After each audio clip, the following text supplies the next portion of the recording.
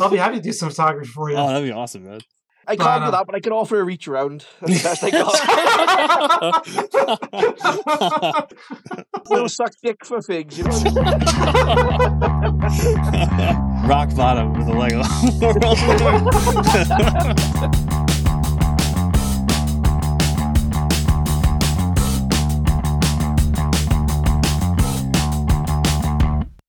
Bring me the next shiny new thing. Bring me the next shiny new thing. Bring me the next shiny new thing. Bring me the next shiny new thing.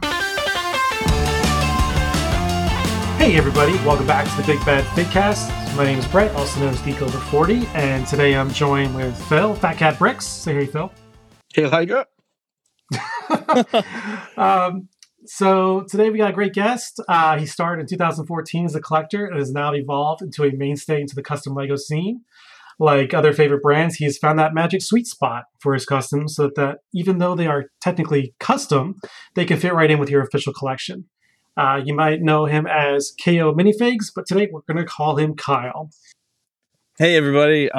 Brett, thank you so much for having me on the podcast. I've been looking forward to this for a long time, so I'm really psyched to be here. Yeah, we've been talking about doing this for a couple months. Yeah, I'm not busy summer, you know. So yeah, the hardest part about doing the podcast is the scheduling. It really is, especially when dealing with a bunch of co-hosts that are all over the world. We're hoping to do a best figs of 2023 or favorite figs of 2023, nice. And I want to have a bunch of us on there. And I'm thinking, how am I going to coordinate 2 time zones in Canada, the UK? Taiwan, a global project here. Yeah, I invited Ed on. He's in Singapore. I'm like, what am I doing? Sket, I invited on. He's in Ohio. So that's awesome. This is going to be, it's going to be crazy. So thankfully, I got a few more months to figure it out. But so thank you so much. For those who don't know, KO Customs, he's been around for a while.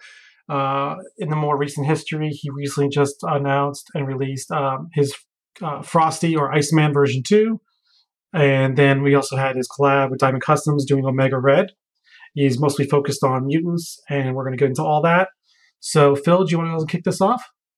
Well, first, I just noticed that Kyle said he had a busy summer, and immediately I went to the term hot girl summer. So I'm thinking hot customizer summer. We're going to coin that term, hot customizer summer. That's amazing. No, honestly, thanks for coming on, Kyle. So yeah, we'll get straight into it. So we want to know how you got started on this crazy scene.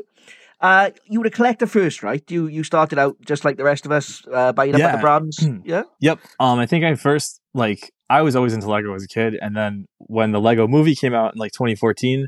I went and saw it, and it reignited my whole passion for it. I looked around, and I had seen some Christo stuff way back in the day on eBay for customs, but I checked around because I saw some superhero stuff, and my collection started growing after I found that. I started buying some Phoenix custom bricks and some Eclipse graphics, trying to catch up to what I had missed around then.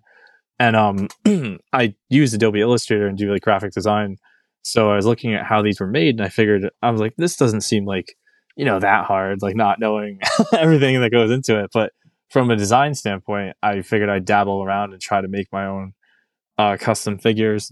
And it was a real uphill battle for I was originally going to do everything in-house directly with printing and stuff and trying to buy my own pad printer. And that was a real fiasco with fumes and ink and using a manual printer. But I overcame that and found somewhere else to get them printed. And then just tried to adapt my style more into a Lego aesthetic as time has gone on. Definitely my first stuff I had made, I thought it looked good. And I appreciate that other people did too, because they were selling. But, looking back, I definitely found you always see the flaws after you're done with something. Yeah, So, oh, absolutely. Yeah. So don't get me wrong, we'll cover that because obviously we're going to ask about you've revised stuff. So we'll cover that. Don't get me wrong. Sure. I stalked your Flickr page before we did the interview. Nice. We look back to the beginning. I noticed even in the early days with your figs, you did a lot of tinkering and made additions to them. I think you had an Iron Spider fig, and you'd get the KO part, the knockoff parts, and put the spider arms on, and you got some Chrome parts, probably from Chrome. Was it Chrome City Customs? I think was one of the brands that you. Yeah, Chrome over in Poland. Yeah, yep. Yeah, so you've always had that sort of drive to improve, and is that sort of what led you into creating your own figs? Was that like a natural evolution, or? It definitely was, yeah. Like, I mean, I would buy like I'd buy like customs and official figs and like see what people were doing online for like upgrades to them, and for like the customs too. And then even like the knockoff stuff, like, you know, I don't like knockoff like figures, like the bodies, but like sometimes they have useful pieces for accessories and whatnot. Until something better comes along, because it's all like third party at that point. For me, that's how I look at it. I've still got a classic Ultron style helmet from a knockoff brand, and that's still the best, awesome. You know, Ultron you can find out there. So yeah, you know, I think I have that one too. Yeah, like the comic book one. That one's awesome. Yeah, and they did some amazing big fig. Is that the chrome plated one I saw on your Flickr? Oh, no, that was a different. I think that was like a custom one of the official like parts, but this one was like a really weird DOPF brand knockoff. Yeah. And it was the comics Ultron as well, full on comics look, you know. So yeah, it's really cool. But yeah, I mean, like I said, they did big figs as well, didn't they? They were amazing things. Some of the big figs. The big figs are really cool. Yeah. Yep, I've kind of moved away from the big figs, like personally, for my collecting, just because of the way I display them. So I kind of keep like the minifigure like bodies are more like what I like when they do, like when they finally made the Hulk into an official minifigure from the movies. I like that, or the Christo one. But I think the big figs are still awesome. I still have kept all of them. They're still in a bin in my collection. But yeah, you can see that though in your actual brand, because obviously you've got a Colossus fig, and that's a fig obviously instead of a big fig. You know, and that character would normally be larger, wouldn't he, than a typical human? Yeah. So yeah, you can definitely see where you get that. You like that aesthetic and how it sort of meets into the brand. You know. Oh yeah, thanks for noticing. I definitely I tried to bulk him up a little bit with the armor, but definitely still keeping to the minifigure body. The one interesting thing I just saw was those one knockoffs of like Kingpin and Thanos and stuff. They have like the bigger upper body, which is it's an interesting piece. Definitely something that caught my eye. I don't know if we'll do anything with it for the business, but it's just something out there that I thought was cool. Abnormal and Jin have also accomplished something similar. They're working up. Oh yeah, you know, they refer to as their upline or whatever, and it looks really good. It really, I mean, I'm not gonna lie. There's a way to find that aesthetic that allows you to still feel Lego-ish. Yeah, just I think like an action figure. Mm-hmm. Definitely, for me, I look at it like with the arms and the hands, depending on how they do that part. Like for that, because I recently just got like approved of that one, you know, because at first I thought it was a little too not Lego, but now I'm starting to look at it again, like maybe these are ones with large upper bodies and have normal Lego legs on them. Yep. Like the Kingpin and Venom. Yeah. Brett, do you remember the nipple cap? One of those. There's a picture. He's a massive veiny torso, topless cap. It reminds us but that was like a Dragon Ball Z top, wasn't it? Oh, was it? Oh my god. Yeah, just veiny toes on display. Everything wrong with the world was in that thing. You know? Didn't it have like molded abs? Yeah, full on molded arms and veins too. He had molded veins. It was just oh my god. No, what but going back to, you mentioned the Venom. So Abnormal did Venom with that larger molded top, and it did have traditional smaller hands.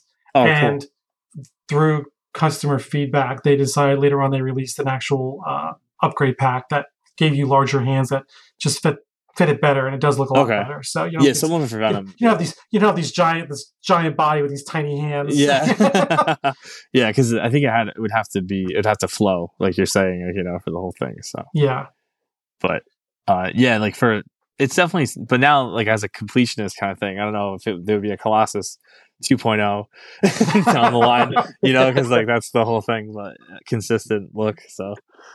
We'll see. I think it does a brand best when they think of the entire line in its entirety. They plan it all out rather than just trying to figure out one fig at a time. Because I know I've seen other brands that have tried to pull off, team sets that they all have like a similar jumpsuit or whatever. But next thing you know, this one has has long hair, so then they remove part of the suit because the hair gets in the way. And then this one has an accessory, but in order to add the accessory, you have to remove this other part of the fig. So then it looks all fine and dandy buying them one at a time, but if you put them together, they don't actually match. One's got a collar, one does not. One has shoulder pads, one does not. It's like you end up buying more from different brands, isn't it? You know, right. Right, and the goal is to buy from one brand so they all match. Yeah. So I think that's. I mean, not to disparage the figs themselves; they look great. But if you're one of those people that notice these things on the regular, it could be a bit discouraging when you really just want that nice, complete uniform set. Yeah, the uniform look would be the end goal for sure. I mean, I think the only thing I think of outside of customs is like, or not outside of customs, but like folks that collect like clones or whatever. If they start buying from different places and they have different aesthetics, the way certain elements are depicted, that would probably drive you crazy if they weren't all uniform. Oh yeah, that's probably the epitome of that with the clone. Yeah, the clone armor. Yeah, that's a good example. Going back to the brand KO Customs, I'm assuming KO stands for knockout. Yeah, that was yep. Okay, because I realized I've never said it out loud or thought about it. Yeah. Yep, it was supposed to be knockout, but my initials are KO, so that's kind of what played into it too. Oh, that's I always thought it was your name, but then I went back to Flickr and saw that it was knockout, and I'd forgotten that as well. It had been so long since it had sort of been shown. So I thought it was your name for a long time too, to be honest with you. Yeah, so. Yeah, the initials definitely came from that, and I was trying to think of like a brand, and I really didn't have anything to go on. I was like, oh, KO, like knockout, minifigs or something. So the logo definitely like is cooler just as KO than writing it all out. So that's why I liked it. Right. Well, I like it. Yeah. I like that pop art look to it. Thanks. Thank you. But being that so the brand is your name. Yeah. So for those who don't know, you are a team of one. Yep. Yep. I do basically everything on the off, like when it's a big thing, like a big like Sentinel or just even packing. Like my family will come in and help out, but the real thing is all just me, basically. Yeah. So basically, from conception through design, through production, it's just you doing everything, and then you get the things back from the factory. Then you have to package it all up individually. You have to mail everything to the different resellers. Yep. Yeah, I do all the orders, all the and all those emails people get. Those aren't like automated. Like, spend a good 2 hours like sitting there writing out the same like "thank you for your order," like kind of thing. Bro, you need some templates. It's a copy and paste, but like I never like adapted like the Google like workflow. I just kind of like left it as like this works for right now, so I'll just leave it like this. But being this is a heavy burden on you, but also this is not your full-time job. Right. Yeah. Right. This is my after hours thing. Right. So it's an ongoing trend. I think we've only had one guest so far where it's just like, yeah, this is what I do. Ethan at K-Town. That's awesome. And Joe, Citizen Brick. Ethan and Joe, this is their business. This is how they pay the bills. But from Jaka, Phoenix, you, everyone is just like, I do this when I have time. Yeah, exactly. So it's something to be lauded when, especially for yourself. I imagine there's a bit of a challenge. You being here, your factories are overseas. Yeah, like right now. Yeah, I jumped around a lot getting to this point, but now it's overseas. So. Yeah, so you're in a similar position same as Phoenix Customs in that you are sending your stuff overseas to be produced. Then you have to wait for your samples to come all the way back so you can check them out. Yep. Yeah, there's a lot of back and forth. Usually it's pretty good though. Not like too much of a lapse. But the scheduling is always tricky. It's always you never really know when something's going to be done officially. So. I tried my best to keep it on track. Would you consider yourself a bit of a control freak for quality and stuff? Yeah, for sure. Like, we try to do a lot of it by photo or video versus like actual like samples. Cause I remember I know Phoenix and the podcast, like they mail a lot of stuff. We haven't had to do that yet for a lot of things. I would have done that with the Gambit one just cause I know that was a little tricky for like the fragility of that part a little bit. And I regret that a little bit, but moving forward, it's something we've addressed. For future figures for them to be a little sturdier with like thin pieces like that. Because I was doing a lot of the injection molding myself, and that was the first time I moved over to doing it outside. So that was just something I wasn't anticipating. But those pieces were kind of revolutionary. They were really, really sweet. Thank you. I appreciate that. Like for like the coat and stuff or the cards were like tile. The cards were just tiles that were printed all around to make it look like it was energized from the bottom. So that was something I was really excited about. It's funny because there were quite a few accessories that came with that, if I recall. There was the bow staff, there was the cards, there was something else. I feel like there There was I got them from you. I mean, I got them and then I sold them because there was somebody who was like a big Gambit fan that missed out, and I was like, oh, that's cool. I'm a casual X-Men fan, so I sold them at cost for retail, but I kind of missed. So now I do not have a Gambit in my collection at all of any brand. I think just a PSA, and I don't want them to get like flooded. But if anybody listening to this, I'm pretty sure last I looked, LCM has a few left because they came out after like me and Diamond Custom Bricks sold everything, but I think he had some left over that he didn't put up. And I think there's some on there. Yeah. Go and buy another one, Brett. No, damn it. Yeah.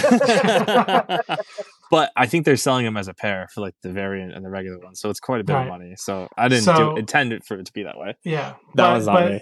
I was curious, what made you decide on that many accessories for that fake? Like what prompts you, what's your mentality in determining how many accessories to put? Because sometimes it's a blessing, but also it's too much. It drives up the cost. Yeah. And you can only display it one way. Right.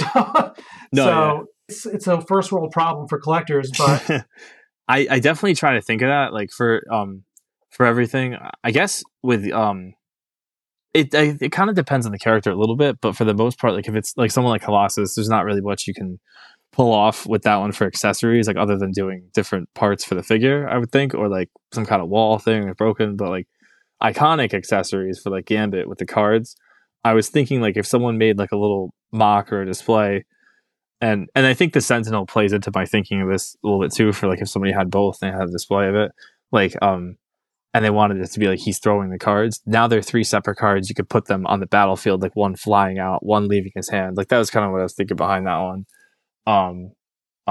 But I try to go like all out as long as it's not going to like destroy the price of something. Like me and Diamond will kind of look at that and plan that. Oh, the other thing was the wave. We had that like accessory of like the energy. That was the one. Yeah, that was because then that way it was like. You could have the cards on the wave, or you could take them off and have it be like a couple already are reaching their destination of the target he was aiming at. Anybody who's been was a Jim Lee fan in the 90s, that was like, those accessories were peak. Yeah. I was a big Mini-Mates fan back in the day. If you guys are familiar with that toy, it's almost like Lego, but they're like figurines. And I think I always look at those a little bit when I go to do a figure because they tackled them all pretty well for what they did. And, I think that wave thing is in like every Gambit figure and action figure and toy. So it's something I knew I wanted to have for that. And I didn't want the accessory to be like molded together. So that's why we did the tiles. And I kind of thought that was more consistent with Lego a little bit. I know they've printed like a hand of like a whole hand of playing cards printed on one tile, but they've also done ones where it's just one single card. And I think they've done that on more like the Joker card or something. So I was just trying to, keep it like consistent with like a playing card thing for that. So being that you're a one-man operation and, I feel like your production has gotten faster, or you're just announcing things when they're closer to being finished, because you don't really do a lot of pre-orders, it seems. Yeah, I've tried to. Oh, sorry. No, I was just saying, because I was wondering if that ever led to like you getting scooped by another brand doing a similar character, because quite recently with Gambit, as soon as yours came out, another Gambit came out by somebody else.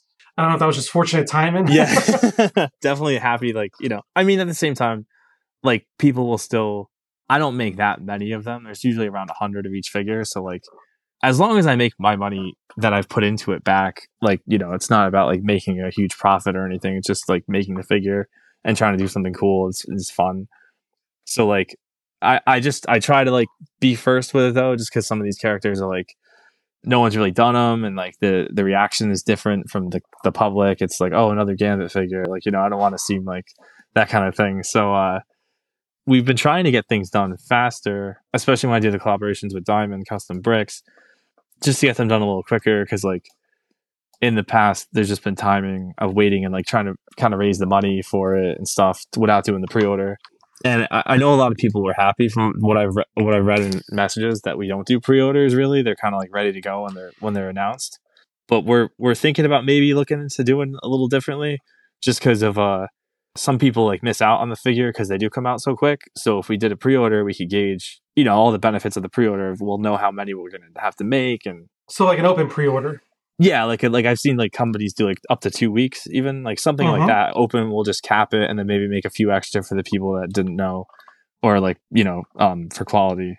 That I feel is the happy medium. Yeah. Because you know there's interest in the character. Right.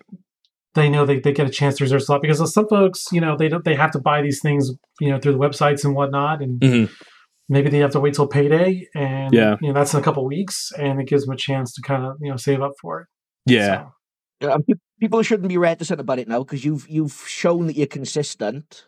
Right. I hope I've built some trust. Yeah. Yeah. So there shouldn't really be an issue there in regards to trust or anything. I know, don't be wrong, you'll probably have a brief period where people will be like, oh, well, I have to wait longer now, because obviously before you were putting up orders and the figs were almost ready, weren't they? But right.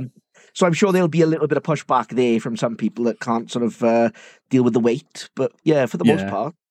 Oh no, I just think it'll be a little smoother. Like, because then I get some emails like we release them, or DMs. We release them like Saturday morning, and then I'll get messages like Monday of like, oh, I missed this. Do you have any more left? And like, usually there'll be a few, but the last couple ones, like Gambit flew off of my website and the resellers in like a day. So that was crazy. And I just felt bad, like, because I'm a collector too, and I know how I feel when I wake up and I see something's like sold out that I didn't even really know was coming out. I try to give some leeway that it's like teasers, build the hype and stuff, and get it going. But like, there's always people that don't see it, and it would help too with like financially, because it is a lot of a burden to put all this to make a figure, and then hope you get the money back after. So, well, if folks listening haven't done this already, any brands that you want to make sure you don't miss, go into your Instagram app, and there is a little bell that you can turn on notifications for when they post a story or a post, and that will get pushed to the top of your feed. I've done that for all the brands. That's smart. I should do that. That's all I can really do, just so I know what's coming. Yeah. There's a lot to keep up with and everything. It really is. Yeah. It really is. But one thing, speaking of keeping up with, you've been very good with your updates as well.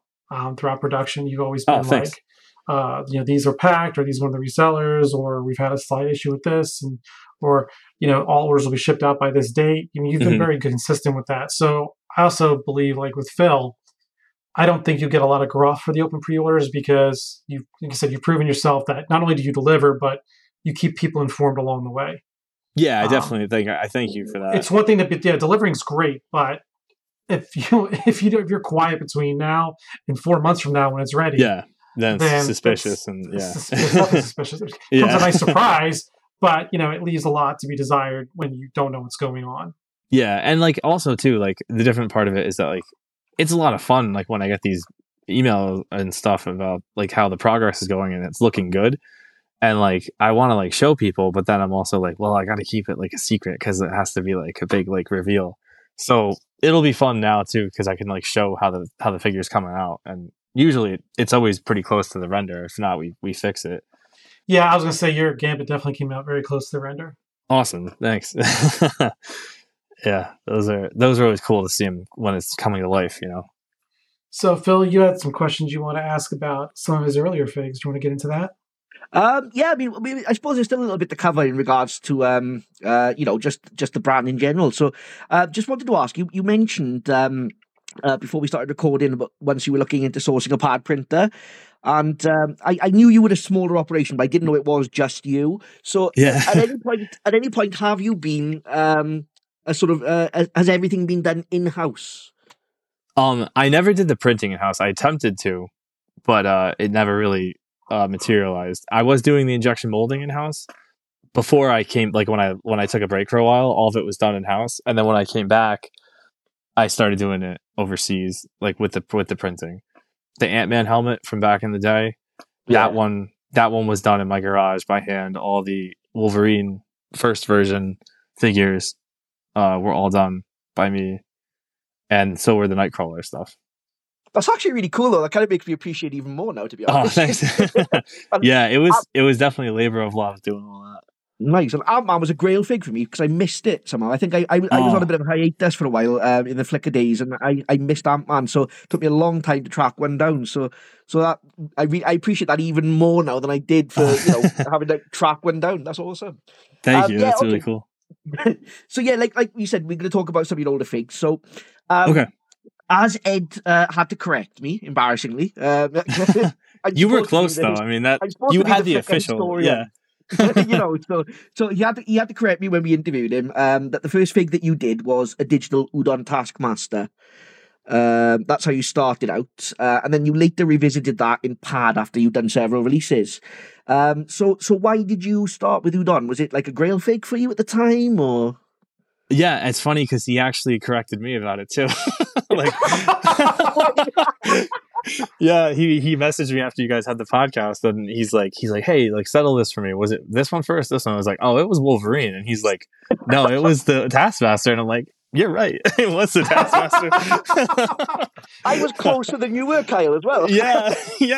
Well, oh no, because I did one Wolverine with like a by hand custom, and I had it digitally printed right after the Taskmaster, and he bought both of those from me. Right. So I just forgot he about was your first customer. Yeah. He saw it on Flickr and was like, "Those are really cool." And like, I made 5 of them just because I was like trying to make sure I did it right, and like that actually like inspired me to be like a store, like that whole incident. So it was pretty cool. That was your canon event. Yeah, it was my canon event. That's hilarious. I feel guilty for missing these figs now, Kyle. But I said in the episode with Ed, though, I was paranoid of people. I was very mistrusting. So until you were sort of set up as a brand, I was like, oh, I'm not touching that. I don't blame you. Back then, you didn't really know. Like, it wasn't like it is now, where you at least assume you're going to get the figure. Like, for the most part, these were just like people, you know. So like with like, you got 5 like send me. You're like, who's this dodgy guy? You know? Yeah, you send them the money on PayPal directly. Like, it was like. But that was like the store version. You were buying it from the guy that made it. Like, you know what I mean? Yeah. There was a lot more trust back in those days like that, because that's how most brands operated, wasn't it? You know. So. Yep. But yeah, so I'm sorry. So it was the Taskmaster. Yeah. So he actually was a character I always loved, and the design of the Udon version I always thought was really cool. I had a guy make a custom action figure of him for me when I was still in high school of that comic right after I found it, and after the guy made it, he ended up making like 10 or 12 more because he posted it, and everyone was like, oh, that's awesome. And they started doing the same thing.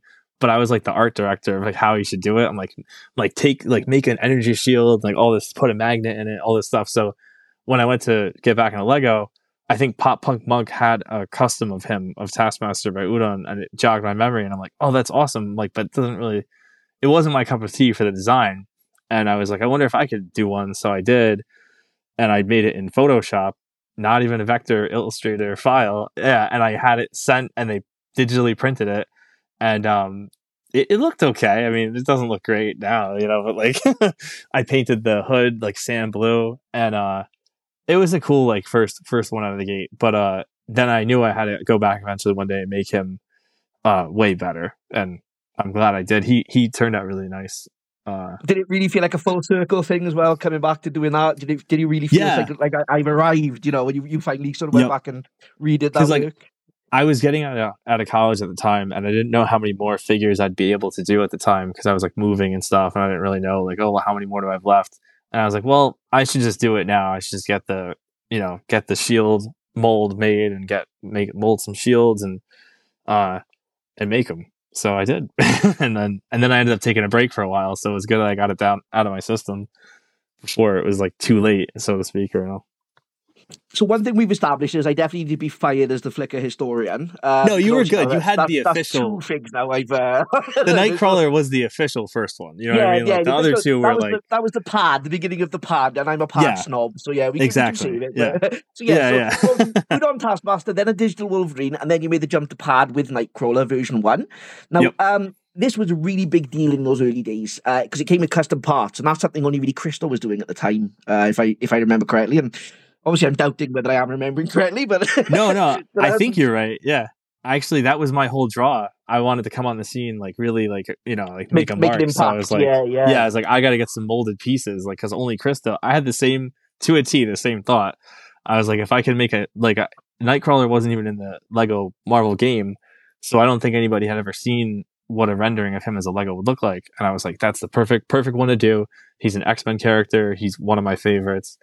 I can do an injection molded piece. I'll make the tail movable. I had all these I was like, boom. And the legs kind of sucked. So I had to redo the legs because they were all... Yeah, I remember that. I remember that was a couple of months for our legs to come in, Oh, that was a real roller coaster ride on the first one. Most significantly about those custom parts, though, you advertised them as being made from recycled Lego bricks as well. And I remember that being mind-blowing at the time. And I know it wasn't just me. I know it was a big talking point for a lot of us, you know? Oh, that's cool. So, you know, what was the logic behind that? Was it sort of an authenticity thing, color matching? It was color matching. That was the real issue, because they were such the specific color of that medium blue was what I used for his head. It was such a specific shade of blue, and that it was movable. I didn't want to use paint or anything like that or have it be off. So if I got the right color plastic and I chopped it up and put them into my machine, it could function on that ball joint and it would be the same color. And that was the big thing. And it worked fairly well. The melting point of that injection molding machine was always a little bit finicky. So that's why there was like some issues with like the red plastic that kind of like, once you popped the ball joint on, you really should never take it off back then. But yeah, I think it worked out fairly well for that. But then they made that devil tail piece. They always did, like, it really has been a thing ever since I've started. It's probably a lot of people, but they always make a new part right after I invest a lot of time and energy, effort, and money into doing it my way.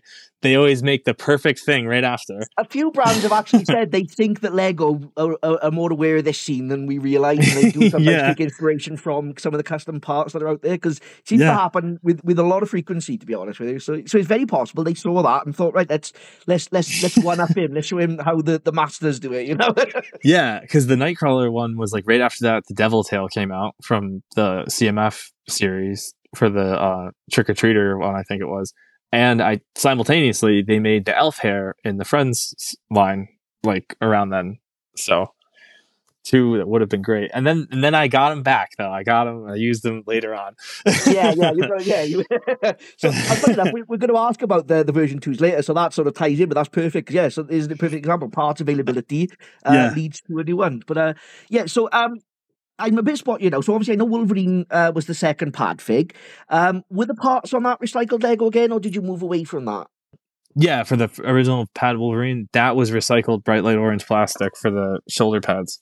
Right, okay. Because it's something you seem to have moved away from a little bit in the more recent years, you know. And I wondered why that is. Is it sort of a cost factor, perhaps, or is it, you know? Though it was just because those molds are like they were super expensive. I think. Like back then they were around like a couple $1,000s to get like those molds done. So I'd have to really find another figure that I'd get a lot more use out of the mold for. Like maybe the shoulder pads one I could crank up again, because like, you know, there's a lot of Wolverine costumes that have shoulder pads.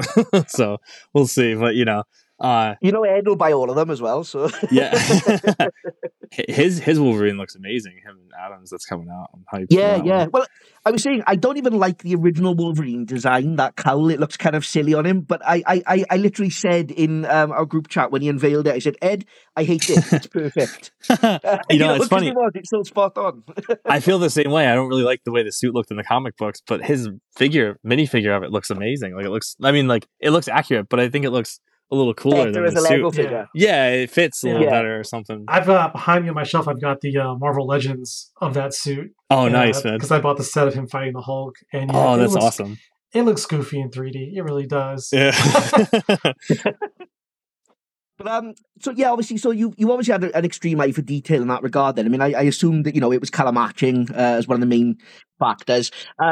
And you still do that even now, even in a different manner. Like, for example, I know that with your Gambit fig, you made sure that the paint matched the sand blue color from, I think it was a Battle Droid, Star Wars Battle Droid, wasn't it? Yeah. Yep. Yeah. So how much sort of effort goes into that level of detail that you like to sort of maintain? The color matching is probably the thing I put like the most level of detail into. Like, funny as it might sound, like, because I do graphic design for a living, and I have like the Pantone color books. So I recently got, there's like a Pantone overhead hood you can buy, like if you're a company or something, and you put your books in there, and the lighting is set up perfectly to be like the ideal light to look at colors and match between samples. So I got one, and I've been using it like crazy to match all the stuff for Gambit and for, I don't know if not for Colossus, but he didn't really require that much. It was a straight up red. So, but like for Gambit and then for Iceman, especially trying to get like a metallic blue that didn't look too off from the figure, but still stood out on the plastic enough. Like, you know, that was like a whole thing. Like I spent weeks doing that. So you do agonize over these things, yeah? Yeah, that's my one thing. And the design, like I'll go back and modify the design a little bit, but like the colors, I just hate it when get a Lego figure, official or custom, and like it just looks mismatched. Yeah, so I try. Like I'm definitely. I know that the newer Wolverine, the shoulder pad color was slightly off a little bit, and it bothers me to this day. But I don't want to ruin it for anybody out there. I still think it's really close. Like it's not, but definitely not ever want to have that kind of stuff happen in the future. Heard it here first. Yeah. Version 3 Wolverine coming at you. If you do a version 3, I'm going to have to come over there and kill you. No, or I definitely shoulder pad accessory set. Yeah. I definitely want to try and knock out more of the main roster of the team before I do any duplicates at this point. The Iceman thing was that was like again, like I'm finishing making the transparent one in 2020 and I'm like, wow, this is going to be cool. No one's ever done a figure on transparent plastic before. And as it's coming out, boom, opal.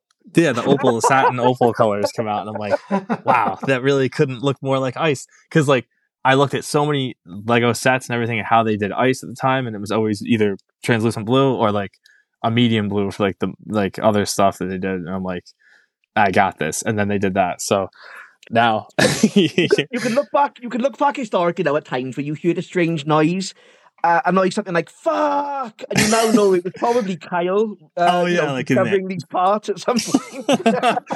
Like Interstellar, like me, like in the past, like slamming on my like, don't make it, wait a year. But yeah, that one was just like right place, right time. I was able to get a whole load of those bodies and the hair. That was another thing. I always wanted him to have a hairpiece as an option because sometimes he doesn't. Like newer comics, I think he does, but the older ones, the more classic look, he's like kind of the bald one. But now the customer, the collector can choose how they want to have it. But yeah, that was just I had the access to the parts, and I was like, well, got to pull the trigger because these might not ever come around again. So yeah. So in your time, you've had a pretty wide cadre of figs that you've put out, but obviously the focus has been mostly on the X-Men and mutant lore. Is there a reason you focus on those specifically? Is it just you grew up with them, you inspire them, you relate to them? We had a whole conversation about this on a recent episode, so I'm just curious about what your take is. Yeah. So for me, like, I've always loved the X-Men as like one of my favorite Marvel like character lineups. I just think they're so colorful and they're all like so unique individually. And when you put them all together, it's a really cool thing too because it's like this like blast of different suits and powers next to each other. So I've always wanted to see them like taking on the Sentinels, battling in like a scene, and like Lego never really offered that. They had like the one set, and it was decent. I like it a little more now than I did when it came out. When it came out, I was like, "This is complete garbage. This thing sucks. The thing's this small." But now I'm like, they did an okay. Now that I'm like entrenched in the Lego aesthetic, I'm like, they did a good job for like what they did. But yeah, like versus doing like other figures, I just saw like that they weren't making any of the X-Men, and once I got on a roll with it, I had a lot of fun designing them. My brother and I always watched the cartoons when we were kids, like the X-Men cartoon. And that was always the suits I wanted to draw from to make the whole lineup of. I just think that those are the most iconic for me for like the 90s. And then I did like a couple other figures, but there's far and few between when it comes to doing that aren't on the X-Men team. Like I did the Taskmaster one because he just was like, I thought that the skull mask was so cool. I had to do that one. And then the Deathlock one I did that one was just one that I happened to come upon on Flickr. Like someone had done, like now they're like all over the place. The people that do like designs of just they just post designs of figures. Yeah. But like this back then that was kind of rare. So I saw his design of this guy. His name was Sergio. I'm trying to remember his screen name though.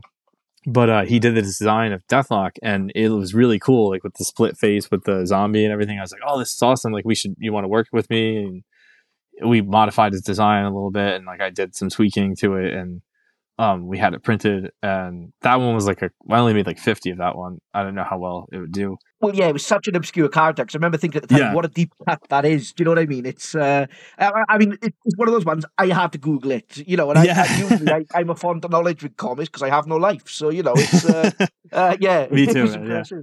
He had like in some artworks, he has like the American flag on his on his armor on the front. I always thought that was so cool. Like it looked like one of those like 80s like Starcom like figures, like those like little like they were from my brother had them. Oh, And Starcom was so awesome. yeah, it reminded me of that. It's almost like a mutilated G.I. Joe or something, doesn't it? It looks like, yeah. I was a Universal Soldier, alternate universe thing. Yep, and it just had a lot of crossover stuff for me, and I think he does appear in the X-Men comics a little bit. So, not that factored into it, he but popped up. He popped up during an Avengers crossover in recent history. Yeah. Well, he was on Agents of S.H.I.E.L.D., the show as well, actually. Yeah. This was after you'd done the figure. So did you have trouble selling that figure at the time? Did it sort of... I think I'm trying to remember how my sales were back then. Like, I think it always was just like, I would sell a few when it dropped and then like it'd trickle out over a year or so. And then I still have a couple left that are floating around. So maybe one day. Different world to these days. You drop a thing, it's gone in 4 minutes. Like, I know, right? Yeah. You can always auction it or do a giveaway. Yeah, I might do something. I've been waiting for something cool. I've been trying to think of an opportunity to do something special for like the followers and stuff. You could do a Geek Exchange giveaway. I'll take it. That'd be cool. Let's do one. Yeah, let's do a Deathlock giveaway. I have an extra one. Yeah, awesome. I'll send it out to you this week, or when the post office opens up again. Yeah. Well, obviously, the next one is in 2 days, so it's not going to happen. Oh, okay. But the next Geek Exchange will be the 20th. So yeah, kind of a cool milestone. Awesome. Yeah, I'll definitely send you one. Yeah, he was cool. That was when I was using a company in Australia to do my printing, and they've since closed up. But they were cool. They had like good pricing and stuff, but they weren't always like the best quality. Like they would mess some stuff up. I'd have to tell them to fix it, but they did very well for like what it was compared to the time. I remember the quality being quite decent with Deathlock. I never had any issues with it. I thought it was very, very nice and vibrant. It had metallic printing too, didn't it? Yeah, so, he really did. Back then, metallic printing was such a crapshoot as well, wasn't it? Yeah. So it came out great, I thought, to be honest. Thanks, man. I really wanted that flag to be awesome on the Deathlock one, so I had him mix his own inks. He took silver and mixed it with red, mixed it with blue for like the metallic on the flag on the torso. So that was kind of cool. That's sweet. Yeah, that one was always a special one. But yeah, generally the X-Men are always my favorite team, and I've always wanted to build my own mock of them fighting some awesome Sentinels. So I've been slowly like assembling that to happen. My totally jaded self here now then is thinking. So basically, we're just your crowdfunding to get that team. Some days I guess that's one way to look at it. In a way, it's like I can't just make one. But no, I mean, it's always a lot of fun doing this stuff, and like it's my hobby. It's like my thing. All of my friends and family know me, and I have this business and stuff, so it's like a part of me now. But I'm still blown away by the response from everybody, and that people buy these in the first place. Like I don't want to sound like I take any of it for granted. It means a lot, so I always appreciate. Do you take feedback from customers? Like I know you probably have a plan about who you want to make in what order. Yeah. But do you ever like start like, wow, I was going to make this, but I'm getting a lot of questions about that. Maybe I should just push that to the front of the line. Do you ever get in that situation?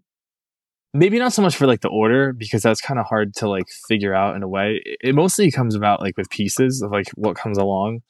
If I amass some pieces kind of by chance of something, like if like they put something on Pick-a-Brick that's kind of rare, or I figure out a way to get something, that kind of determines the order a little bit. But in terms of like design notes or like feedback on that from customers, I definitely take that into account. Like we were just talking before we started, but like the Gambit trench coat thing, I know that kind of divided people a little bit, because like some people liked it that it was like a molded piece, it wasn't cloth. Other people didn't like the way I did it not being like on the arms, and I had like reasons for all of why I did it the way I did, trying to make it closer to Lego. I think one day they'll make one close to that. If they start to do trench coats, they'll do it almost like the not over molded, but like molded skirts they did for Trolls, the movie. But like, I think now I don't want to like ostracize the people that did like it. So I think now I'm going to try and do like a split. If I do another character with a trench coat, if there is another X-Men character that has a trench coat,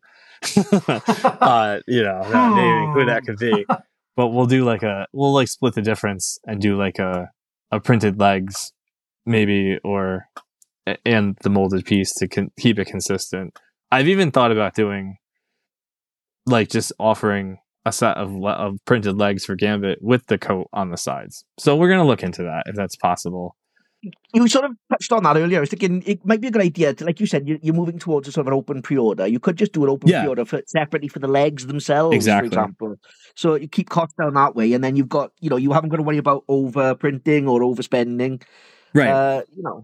Oh yeah, and with the just I forgot to mention with the color thing with the Battle Droid, because I didn't comment on that part. Yeah, that was like when I saw his costume in certain things, I'm like, that looks really similar to that Battle Droid Technic set I had when I was a kid. And I tried to track down the pieces of it and did the color matching because I wanted that to be the perfect one. Because like I always think it's cool when Lego references itself, and like even in the sets or like in like their little movies they do or whatever jokes when they Legoify stuff. Like I just watched that Avengers one they put out, the Code Red thing, and they had like some like Lego, like in the beginning, the buildings in the background are the modular sets. So like they do like cool little things that, if you know type of deal. So I like to include that in my stuff. And I always try to use with the colors, official Lego colors that have existed somewhere. Like if they've printed it or if it's like plastic, I always try to use the real deal and not just like pick one out of a hat. So obviously you've predominantly Marvel figures, like 99% of your releases will be Marvel. There is, of course, one exception, and that is Red X. Yep. For those who don't know who Red X is a fantastic character from an equally fantastic show, Teen Titans. So what prompted that then? What prompted this sudden shift to a DC character? I think at the time I was in this whole like building out my business phase, and I'm like, well, I got to start making. I've always liked DC too. I don't want people to get the wrong idea. I have a whole, probably half of my collection is DC, but everybody does it so well. I don't even have the room sometimes. Like there's been one or two characters I've thought about doing for DC, but then they come along, somebody makes them and they do a great job and I buy them. Like with Red X, it was just one that no one ever did. And I didn't see it being done anytime soon. I think, correct me if I'm wrong, but that might've been around the time they started making some Teen Titans characters, like that set. Yeah, it wasn't long after, because I think we started with the Beast Boy, didn't we? And then we had a Starfire. Yeah. I think that's what... There was a Raven, there was a Beast Boy, there was a Cyborg, yeah. I think that's what inspired it, because I was like, oh, these guys are cool, but it'd be so cool if they made Red X one day. And I'm like, they're never going to do that. He was in like 3 episodes. He was amazing though, wasn't he? Such a cool character, And, yeah, so, because I remember thinking at the time, it was, you were literally the only shot we would have ever had to have that character, and I was really grateful for it, awesome. So, I mean, were you a huge fan of Teen Titans then, or was it just sort of a case of like these sets? You thought it's a good time to put it out, or? I guess I always love superhero stuff, but like the more I self-analyze it, I think I was more into the cartoons than the comics. Like I read some comics, but I always got most of my information and the way I always remembered it and like reenacting, playing with my action figures was always stuff from the cartoons, like X-Men, the Spider-Man cartoon, and like Justice League, Batman, and then Teen Titans. I always liked that one. That one was like more cartoony. I definitely enjoyed it as everything too, but like I was actually having a hard time when I designed Red X of like where I should draw the line. If I should make him more like exaggerated like in the cartoon, or if I should do more of like if they just made him a straight up superhero like now, what he would look like. So that's what I tried to do with like the muscles and stuff. That was a lot more complicated of an answer. I thought it was just going to be because he has another skull face like Taskmaster. That's part of it, though. Yeah, definitely like the skull face. Yeah, I forgot to say that part, but yeah. Did you ever think of making more Teen Titans characters, or did you feel the ship had sailed on the show by that point, or?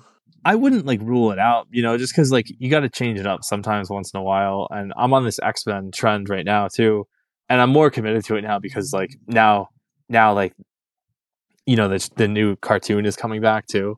So I kind of feel like the time is right to do it as like not like what's hot. Like that's not what drives it, but like, I think, yeah, like, I mean, it definitely wouldn't be, it's something I'm already into. I'm going to do it regardless. Now would be a good time to stick with it. But it's always good to change things up creatively and just make something different. So it is logical though, isn't it, as well? Like you said, you've got to hit something in the zeitgeist, otherwise you run the risk of it not selling. I mean, the only person who seems to go against that is Joe from CB. He just does whatever he likes. If it's from 30 years ago, he says, fuck it, I'm doing it, Yeah, I mean, those snippets he's been posting of their this or that. Pick? Yeah. That looks awesome. I've been voting on those every day. And they're like classic things he's picking. They're awesome. So basically what you're seeing, that this or that, he didn't announce with a lot of fanfare or like with branding or anything, but this was an extension of the Citizen Pick initiative that I came up with him over when we were talking at Brick Fair. And the idea basically is doing the first ever community-driven Citizen Brick minifigure. So I created a Google survey, which then everybody and their mom could just fill out the form and put in all the things they desire to see Citizen Brick make as a minifigure. And some people had very long lists. And some people just had this one thing they really, really wanted. But anyways, so after a certain period of time, it was like 48 hours. I kept it very short so it wouldn't get too big. Still got to like 600 to 1,000, ideas that were put in. But there was some repetitive, repetition in there. But generally speaking, it was about at least 1,000 different fig ideas submitted. And I put it into a spreadsheet, nice and sorted, so you can see it. And then he sat on it for about 2 months looking over it. He molded down to like the top 32 choices of figs that he wouldn't mind making. Because there's some compromise here. He's not just going to make something that he doesn't like. Yeah. So, I don't blame him. Yeah. So he goes through all the choices. He makes like a March Madness style bracket. And then that's when you've been seeing the stories lately is the this or that. And so you'll start seeing repeats as, the winner of the next round will go. And eventually the winner will, at some point in time down the road, be made into a Citizen Brick minifigure. That's awesome. That's really cool. Brett, were you gutted to see John McClane made it to the second round? I was really surprised. And a little disappointed, only because I have a John McClane from a different brand from LCM. I got to be honest, I voted for John McClane in the first round because I want a simple card fig. What was he going against? Do you remember? Not the first one. He's going against Wayne's World because I voted Wayne's World on the second one. But I can't remember what it was in the first. It wasn't Raising Arizona? Was that one of them? Yes. Yeah, it was. Yeah. And that would have been such a great print. That floral shirt. Oh, yeah, that'd be cool. Yeah. We need more Nicolas Cage minifigs. I want one from Mandy. I want one from Raising Arizona. I want one from Face Off. They can skip Leaving Las Vegas, I guess. That one would be too dark. He's already done enough alcoholic looking figs. Yeah. So, but unless he does one with Elizabeth Shue, that'd be kind of cool. Yeah, him on like a glass table or something. Yeah. I really hope Kurt Russell from The Thing makes it to the finals. I voted for that one too. That would be a great one. But we've got what do you call it? Escape from New York, Kurt Russell, though, haven't we? We do. But it's not the same. It's not. It's not the same. And he'll come with a flamethrower and everything. They'll do him right. Yeah, they'll do him. Ripley's got a flamethrower. Ripley's got a flamethrower. You've got a flamethrower. Come on. And then you could do a team up post of Ripley and Kurt Russell. Yep. That would be great if they did him. So they can have Kurt Russell fighting off, xenomorphs. Who'd they have against the Matrix? There was another thing against the Matrix. No. True Romance, I think. Okay. I think it was True Romance. I don't know. I just know. I think Matrix won. I'm just like, come on. Yeah, I wanted the other one. Yeah, you can tell that there's a generational shift in these choices. No, I think I voted Matrix there as well. Like I said to you earlier, I'm lowbrow. I'm not high art. I'm lowbrow. So maybe everyone's lowbrow. But what's funny is I have the Neo and Trinity from LCM as well. Yeah, I got those too. I almost got that one. That one looked really cool. A Morpheus would be cool. Mm-hmm. Yeah. Honestly, the cape on the LCM one flares out a little bit too much for my taste. But it would be nice to have a straight trench coat. That would be a good fig barf piece. Mm-hmm. But let's get back to KO Customs. Let's go back to KO Customs. Okay, so you referred to it loosely, but you did take a bit of a hiatus, Yep. And then you before you came back strong with was it? I think Nightcrawler was your first fig coming back. Oh, it was Iceman. It was Iceman. Oh, sorry. Then Nightcrawler was, I think. Yeah. Seen the script, Brett? Come on, do your homework. Oh yeah, Phil wrote this actually. But what prompted the hiatus? Was it just burnout, life events? Yeah, it was more just like life. Like I made Taskmaster as I was graduating from college, and then I was just like moving out of the house and finding a real job and life hitting me. So it was a couple of years of doing that, and then I worked for a toy company in between actually. So that was fun. So I really didn't have the creative drive when I got home at the end of the day, and they had their own knockoff Lego line. So I really didn't have the creative drive to make more custom Lego in my free time when it was like my job during the day. The pen the company ink would have been a bit as well, wouldn't it? Yeah, I wasn't sure how they'd feel about that too. Yeah, because it was kind of like I showed them property if you make it on your off time. I showed them all that stuff in my portfolio when I got hired. I think that's what got me the job. but like, you know, like you said, company ink. So after I left there and I got a different job and moved and stuff again, then like the time was right, because actually it was during the pandemic. The pandemic gave me a nice break, so to speak, for like some time to like. Yeah, I was gonna say, a lot of people view the pandemic as a nice break. Yeah. I had just started. All my fans died. Yeah, no, I definitely don't want to make it sound like bad like that. But like, I had just started a new job, and like the day I'd started it was when everyone got sent home for an indeterminate amount of time. So I was in this job, and they had no work to give me. So it was like still getting a check and like on like vacation. It was crazy. But put me in mind about Wolf of Wall Street. He goes his first day in Wall Street, and the stock market crashed. It was exactly like that. I get there and they're like, "Oh, this will be done before Easter," and like, you know, like no, it wasn't.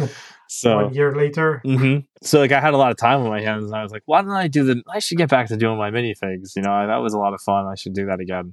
So then I started looking at doing. I had some stuff in the works a little bit, but I wasn't like taking it like I was going to do it anytime soon. And that's when I found some translucent bodies to make the original Iceman that I made. That's what started me back in the whole thing. I kind of dipped my toes back into one figure and then got geared up again and started making multiple a year. Did you keep an eye on the custom scene while you're on your hiatus? Yeah, I always was completely cut off. No, I always was collecting the whole time. And that was the other thing too, is that it changed so much in like that. I think it was like only like less than 2 years, like a year and a half. It changed from like all these different brands hit the scene, and like the pre-order thing became the standard and all this other stuff. But I always was collecting the whole time. I missed out on a few, and I'd be like, "Oh, I'm not going to buy that one," like because I'm trying to cut back on this, and then I'd end up spending like $300 on it 6 months later when it wasn't available anymore, and I had to have it. So you guys know it's a tough addiction, to break. Any other brands are listening, Kyle needs to be added to the hot phone line now. So please do. So when you came back on the scene, you're like, "Hey, we're coming back. This is going to be our first fig." Obviously, a lot of the folks that knew you from the Flickr days were probably excited to see you coming back. How was the reception from the newer collectors? I think it was pretty good. That Iceman was a really big success, and I think I definitely had a lot of newer collectors because I kind of like I don't spend a lot of time analyzing all the order names I get like on the thing, but after a while you get the same people, and I definitely had a lot of new ones when that came around. So I was very happy about that, and also with there being more resellers, I did business with some new stores, so it definitely was probably a new market somewhere. And like also I never sent any figures to like reviewers or anything like that, but this time around that had cropped up as a thing now. So to try and like spread some word, I sent a couple out to like minifigure Merc. Yep, there was another reviewer too back then. I do it sometimes like when I have an extra one or something, but lately, like Good Problems, they've sold really well. I haven't even had any extra to like give away for that purpose. So cool. Yeah, thanks. Well, no, because it seems like you've had pretty good momentum, and you've gone from. I mean, you may have been really well known back then, but it was like a reestablish yourself. Yep, in a flooded market. Yeah, that's pretty impressive. It was definitely like a rebuild feeling, like when I was doing it, kind of, but it worked. Yeah, so that Nightcrawler was a hot item. Well, it still is a hot item. Oh, thanks. And for those who don't know, when he released his Nightcrawler version 2. He created this cool accessory that was like, the Banff cloud that was just really unique. And it wasn't anything like original. Like they were all Lego parts or whatever. Yeah. But that it was basically a cloud mock. Right. And, it made sense. And it was really good. It looked just like the actual Banff sort of graphic in the comic. So it was. Perfect representation in Lego form. And it was really good. Thanks, guys. I've been trying to do stuff like that as I move forward, like to add things to my releases, like with the Iceman too, with the sled thing, like the ice trail. That is insane. I love it. Thank you. That was overkill, though. I mean, if you look at my loot pick of that, there's this tiny little minifig in this huge case full of just I know, it's like so many pieces. I think you're going to set yourself up for a fail, Cal, because when you release your next fig now and it's only a fig, I know, right? Like, where's all the parts? Tiny, So like with that one actually too, I did it where, because with that one, like full disclosure, the Iceman one, those are some pieces that are like third party knockoff knockoff ones, and like I didn't want people to feel like they were getting. Clarify the ice slide pieces. Yes, thank you. The good thing is though, you can knock off. You could say they're KO pieces and get away with it. KO stands for knockoff. Not to get away from the question, but that was like a big thing. Like right after I named it that, and I was making some stuff, the like Eurobricks like forum had like the KO like thread, like the knock. I'm like, I just named my business like after the worst thing I could have picked. But like maybe if some people ever thought of it, they're like, oh, that guy's ironic or something. I don't know, but it's worked, I guess. But I was like, we always have referred to them as KO brands when we talk about them. Yeah, so not great, but. Yeah, so for that one, I didn't want people to feel cheated or anything out of what they were buying for the price that it was. So that whole like ice trail accessory, all those parts are almost like not even factored into it. Like they're basically like a free accessory in there.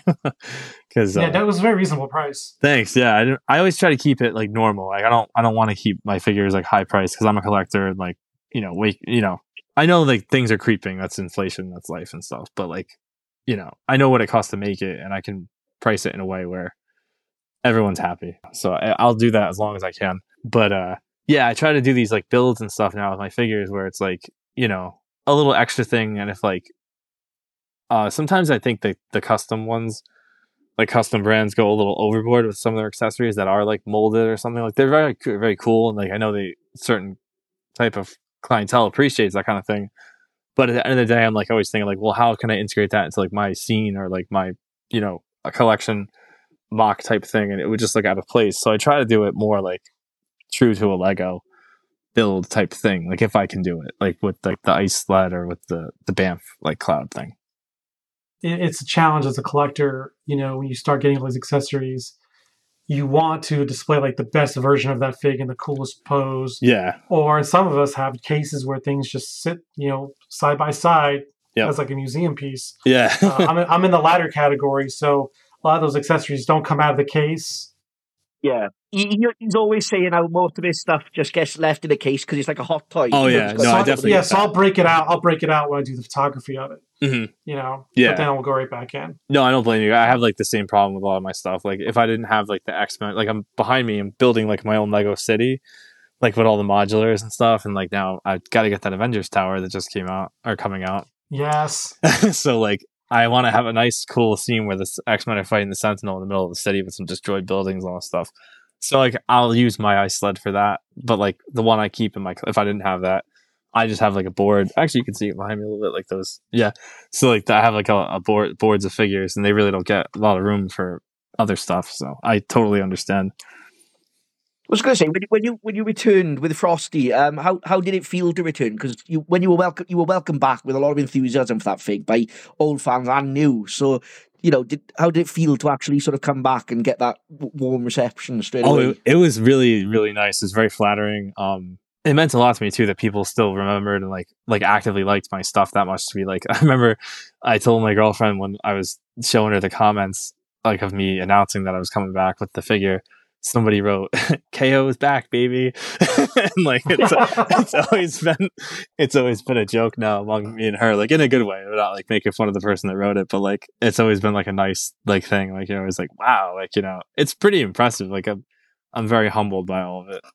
I can't say. I think I was probably simping in the comments as well, to be honest. Yeah.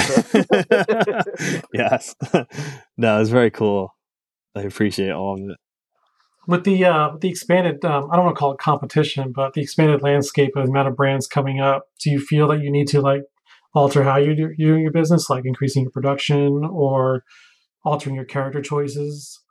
A little bit. Like I definitely feel, I definitely always try and like remind myself that like, there's different aesthetics out there for different people, and like the figures I make will appeal to like a certain crowd. And like if another brand makes the same character, same figure, they're going to do it differently, and that might appeal to the same person, or there's an overlap or a whole different audience. So I try to not stress myself out with that aspect of it, that hopefully it will still sell, or eventually it will still sell. And one thing that's nice is like Ed will help me with like a post like to announce it or something, and I'll like do the same, and the amount of likes I get, it's like a lot usually. Like I really appreciate that. But I'm like, okay, as long as 100 people from all these likes like actually buy it, I'm good. You know, but like, it definitely makes me think I need to get things out a little quicker, just because like, mostly because like I like how like I try to make like clever design choices, I think, and I just like to like unveil it and have it be like very impactful. And I kind of feel like sometimes when another brand comes along with the same figure, if they did this really similar thing, it's kind of like loses its punch a little bit. Just excitement for me. They got to appreciate it as much, even if it is innovative. Yeah, I get you. Yeah, but that's like just like a personal like thing for like, you know, kind of like, look what I made, like, you know, showing it off. It's an ego stroking thing, is what you're saying. A little saying, bit, yeah. But like at the end of the day, like, you know, I'm still just happy that people are into it. Like, to be honest with you, I say if it sells and people like it, so yeah. Well, one thing that can, you know, increase your production is working with partners that also have their own facilities. And, you know, recently you teamed up with Diamond Customs and released Omega Red. How exactly did that come to pass? I mean, I know they've done a lot of mutants in recent history, and I don't know if that would influence your decision or. Oh yeah, so you know, how's that benefited you? It's been great. Diamond Custom Bricks is awesome. He's a huge help. Me and him like throw the design back and forth. We make edits to it. He'll give me some notes on it. We'll like plan out the accessories and stuff. He's really good with the injection molding stuff. His half of it is mostly like the bringing the CAD design and stuff, the 3D design to it. And I'll always like look at it and like give my 2 cents and like, you know, edit it and stuff. But that's really what he's bringing to the table for all of it. And his facilities are amazing. So when I have something printed with him, it usually always comes out like really good. Like there's not a lot of edits I have to tell them, or they don't make a mistake, and they're pretty quick. It started actually because I was trying to make. He helped me with Nightcrawler. I was trying to make a wraparound white printing on the arms, and where I was having it printed at the time they said they couldn't do that. It was too complex, so I was asking him because he had done it on a figure, and I was looking at the figure and I just hit him up. I was like, hey, like, do you know anybody that could do this? And he's like, yeah, my factory can do it. We can help you with that. And I was like, oh, cool. And that's kind of how our collaboration started, because we're like, oh, we should do a figure together. We both make X-Men stuff. You know, he makes a lot. He made a large amount of it. Was he aware of you before this? Was he like a fan or? Yeah. Actually, well, I know he said that the guy that does his production was a fan of mine. He had all my figures. I was like, that's pretty cool. So like, it was like one of those things where I think he pretty was surreal. Yeah, like you know, one funny thing, like on that note, right? I had a funny story that I wanted to share on this podcast. You guys have been to like a flea market or something, or like some side vendor where they're selling like knockoff Lego on a table, right? Yep. So I was there at a flea market at that exact thing, and I had like a moment almost like the kid in like A Christmas Story, like that's like, I want to meet Santa, like that like thing. Like, because I went up like with my girlfriend, and we're looking, and there's like a whole row of my Wolverine, like the straight up copy of my Wolverine. And I'm like, I made that. And the guy's like, oh, okay. I'm like, what does that mean? Like, you know, like, so yeah, that's always a really interesting thing too, when you see your stuff out in the wild. Like, it's got to be a bit like Adam said he felt when he got recognized in the Lego store. You know, it's got to be a really cool feeling, hasn't it? You know? Yeah, exactly. I wish such a cool story that he had about that guy. That's great. You've had that resource now, and yeah, they've been a big producer of mutant figs. Actually, just a few months ago, I finally pulled the trigger and got their Madeline Pryor Goblin Queen. Oh, okay, fig. Nice, very nice. I love that thing. Yeah, they do amazing work, and I'm lucky to be teamed up with them on this stuff. It's always exciting to work with them. So, Phil, we got something big we got to talk about. Yeah, we need to talk about the Sentinel in the room. Oh, that was good. Something big. Yes. You made an awesome custom Lego set of the Sentinel, complete with printed parts. Oh, yeah. Thank you for saying. Looking back at the Flickr page, I can see the seed of this went as far back as 2014, right in the early days. Now, yeah. Back then, I admit I was all about the minifig, so I wasn't paying much attention to anything that wasn't specifically in that format. But looking back, I can see that you did plan to go for a set, and from what I can gather, it was going to have some digitally printed parts at the time, and you had a light kit set up for the eyes. Yep. I did note this on one of the posts when someone asked about it. You'd gone from a set, and there's a nice little crossover with our Goodfella episode coming up as well about this as well. But you'd gone from it being a set to thinking about printing some instructions and a part list instead, and then maybe offering just a light kit. So did you actually do that at the time, or did this not come to fruition back then? And this is something you've revisited, or? Yeah. So the idea of doing like a limited kit with just like the list so someone could like a DIY thing, that never actually ended up happening. I was too focused on all the figures at the time and like life and stuff. Yeah. But I had one person, I feel bad. They would message me left and right about it, and like they'd be like, "This is never gonna happen." And I'm like, "No, it's gonna happen." Yeah. So hey, it took like 5-6 years, but no, like after the thing that really sparked it was working at that toy company, and I did packaging design every day, like 2 or 3 packages every day for like this toy company. So I knew exactly what went into making it and what went into doing it. So it was like good training. And then amidst the pandemic, when I wasn't doing Frosty, I was sitting there trying to update this with all the new parts and like really going into it though. Like my room here looked like a whole like lab of like like I'd buy parts on Bricklink to test them out, or I'd do like Bricklink Studio to like test things out too. And then I'm like, all right, that seems to be working. Let me order the real part and see if it's going to structurally hold up or like how it's going to work and stuff. So that was like I spent like the whole since probably May of 2020 until like November or December of 2020, just like many days a week working on that, getting the design right. And then I spent about another 2 months taking it apart and mapping it out for an instruction booklet. So that was a lot of work too. And I really just wanted to make my own Lego set. I was really obsessed with doing it for like a long, long time. And then I worked in like the light brick, so it didn't have to be like a third party kit for the lights. And I had the mouth tile pad printed. I wish there had been a magenta dish piece around at the time. There still isn't, but I had them like airbrushed and they're really good quality. They would never like chip or anything. Yeah, you did say that on the actual post at the time. Yeah, I forgot to mention that. But, so this was basically then a case of you just couldn't get this thing out of your head, and this was just the right time. You'd built up, you'd upskilled, and yeah. Like, and I was inspired by the Lego one years ago, but I was like, it has to be so much bigger than this. This is like, tiny. And I always wanted to make it in a way where people could like customize it if they wanted to, or if they wanted to have a destroyed one, like they could take some parts out of the head or like make a blown off arm, like stuff like that if they ever did a scene. One shout out, one customer has bought, I think, at least 4, maybe 5 of them from me since it's been for sale. So I can't wait to see what's cooking with that. Like eventually at some brick fair. Make master mold. Yeah, right. That would be really cool. So, just to clarify, any plans for other sets? Is this sort of whet your appetite for more, or was this just a one-off thing you wanted to make sure you did at least once in your life, sort of? Yeah, I mean, definitely.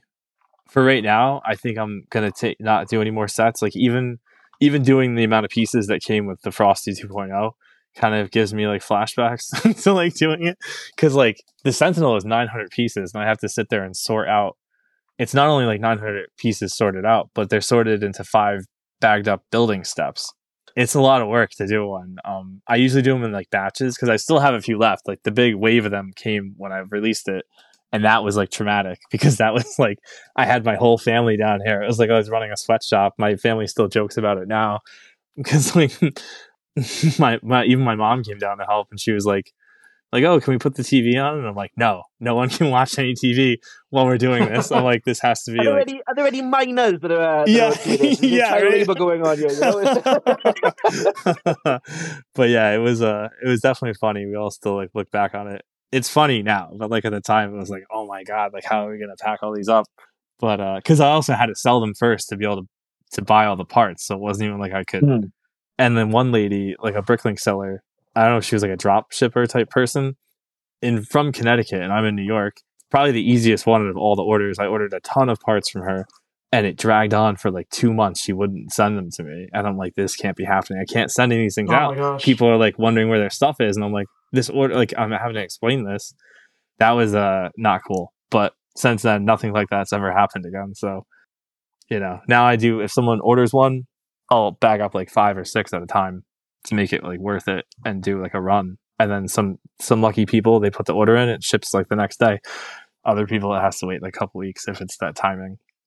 But yeah, I'm actually ashamed to admit I haven't bought it yet. I keep meaning to get around to it. It's just that, like I said, I'm always focused on figures. You know, they're on sale right now. I've got all the figs, so I gotta get it. Oh yeah, no, it looks really cool. All the figures, like I always have mine on display, like holding Nightcrawler, like he's teleporting out of there. I'm sure Lego will come around to that one day, but well, I think they got. The rumor is the X-Mansion's coming, right? Yeah, I mean, hey guys, X-Mansion looks pretty good when the Sentinels are attacking it. So just saying, Christmas is coming. Shameless plug achieved. Yeah. Xbox achievement unlocked. You know.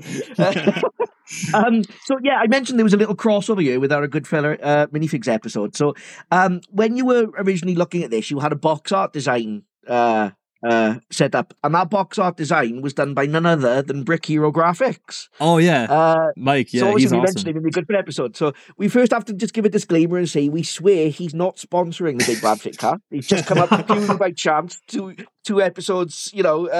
He wasn't even aware of the podcast, and I reached out to him saying, "Hey, I'm tagging you in this post because we talk about you quite a bit." Oh yeah, yeah. Now he's like going through and listening to them. That's all. Awesome. He's really enjoying it, and he was really happy to hear that he was going to get a shout out. And so I hit him up that helps. Yesterday because I was listening to him. I was like, "Hey, Mike, like they're talking about you on here, and it's great." I told him like the time, like in there. Yeah, he's a great guy.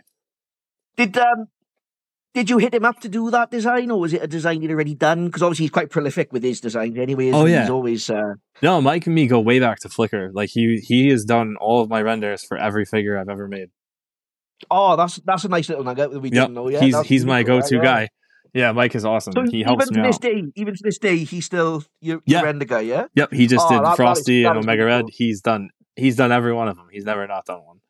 That's awesome. Yeah. He did. Obviously, he commented on his story and tagged me in it, after the episode. And I sent him a picture of those torsos for the Green Arrow fig that went up 3 months later to show him that I still had them. I was actually thinking we might even, if Brett's okay with you, I might give them out. I might try and turn them into figures, and we'll give them out as a Big Bad Fig Cast giveaway or something, or a Geek Exchange giveaway. The fans will know. But he said that he's thought numerous times over the years to make figs, but at least it's nice to know that he is in the background there, helping you with with yours. Me and him have talked about doing a figure together. I don't know. I don't want to say like who it would be because of surprise and whatnot. But like we've talked about doing a figure together. I just haven't had the timing right yet for it. I was kind of doing it now that we're like back in the swing of things. Like maybe that's something me and him will talk about again now. Because I've been hitting them up kind of last minute for the last few figures for the renders, so I feel bad. So I definitely have to like plan things a little differently. Like, hey, I know you're really busy, but if you have time, could you render these 2 figures in all these different poses and all this different stuff? Thank you. No, he's a great guy.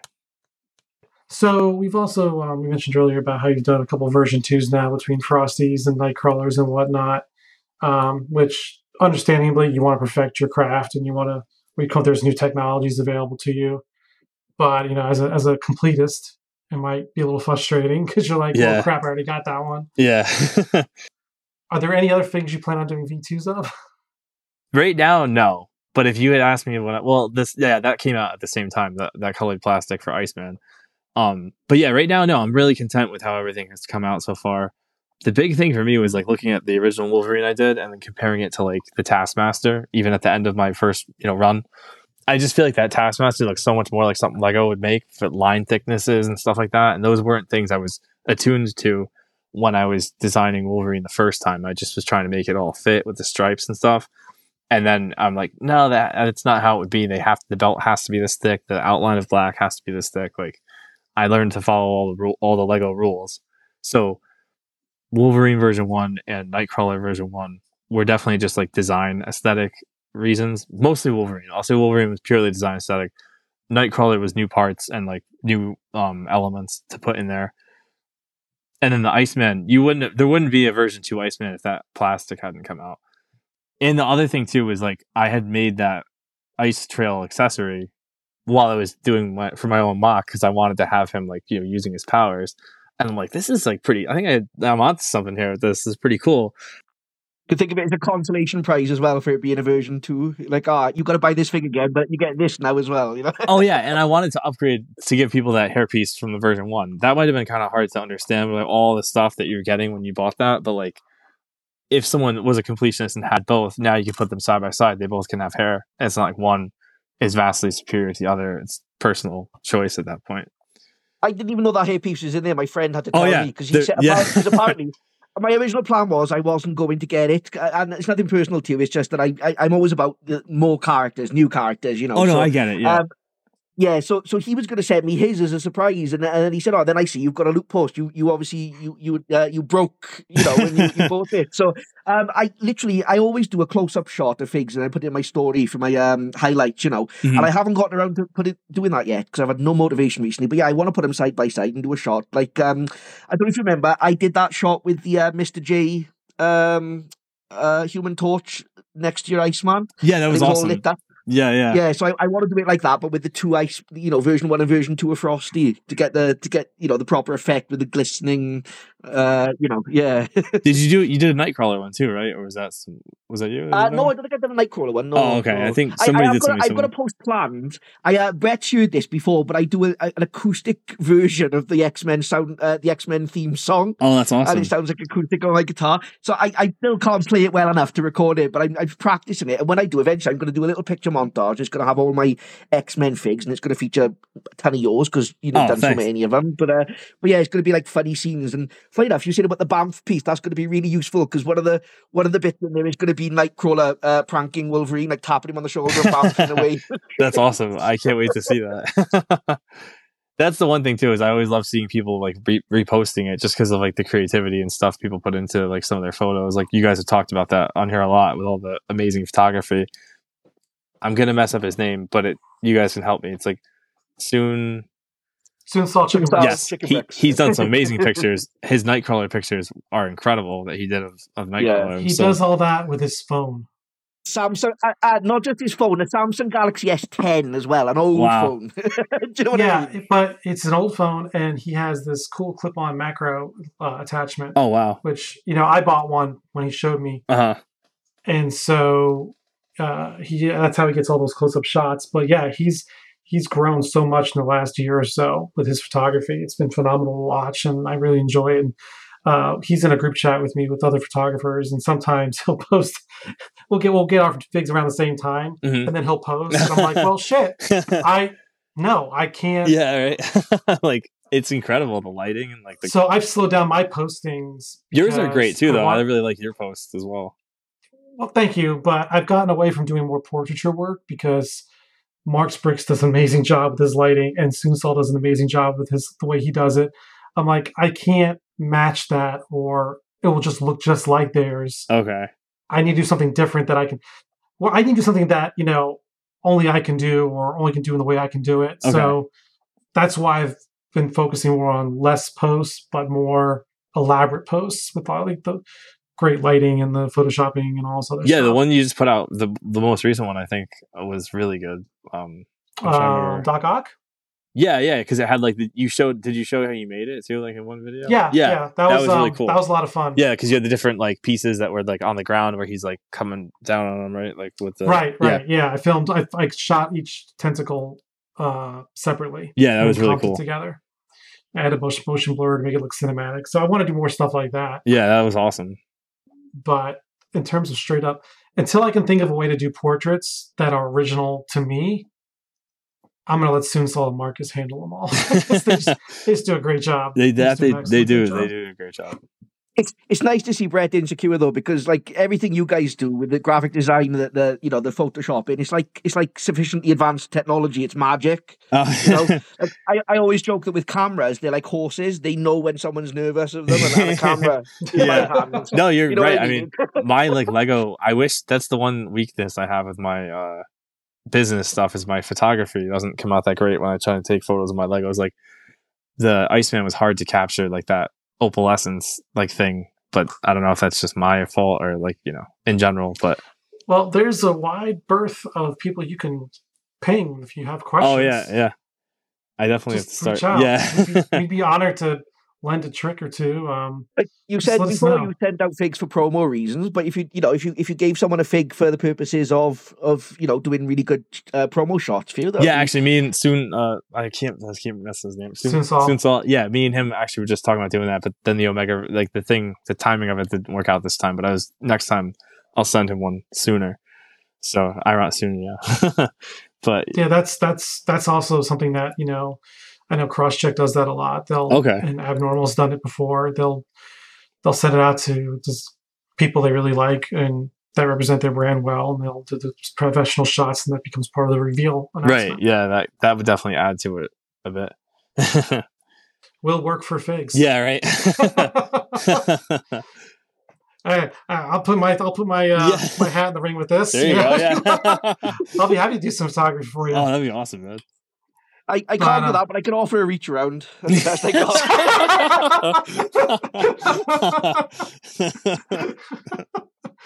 All right, we gotta shift gears quick. We'll suck dick for figs,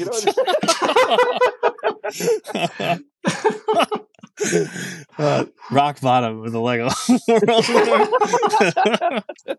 I always refer to this scene as mainlining plastic anyway. Yeah, like rock bottom. Yeah, you're not wrong.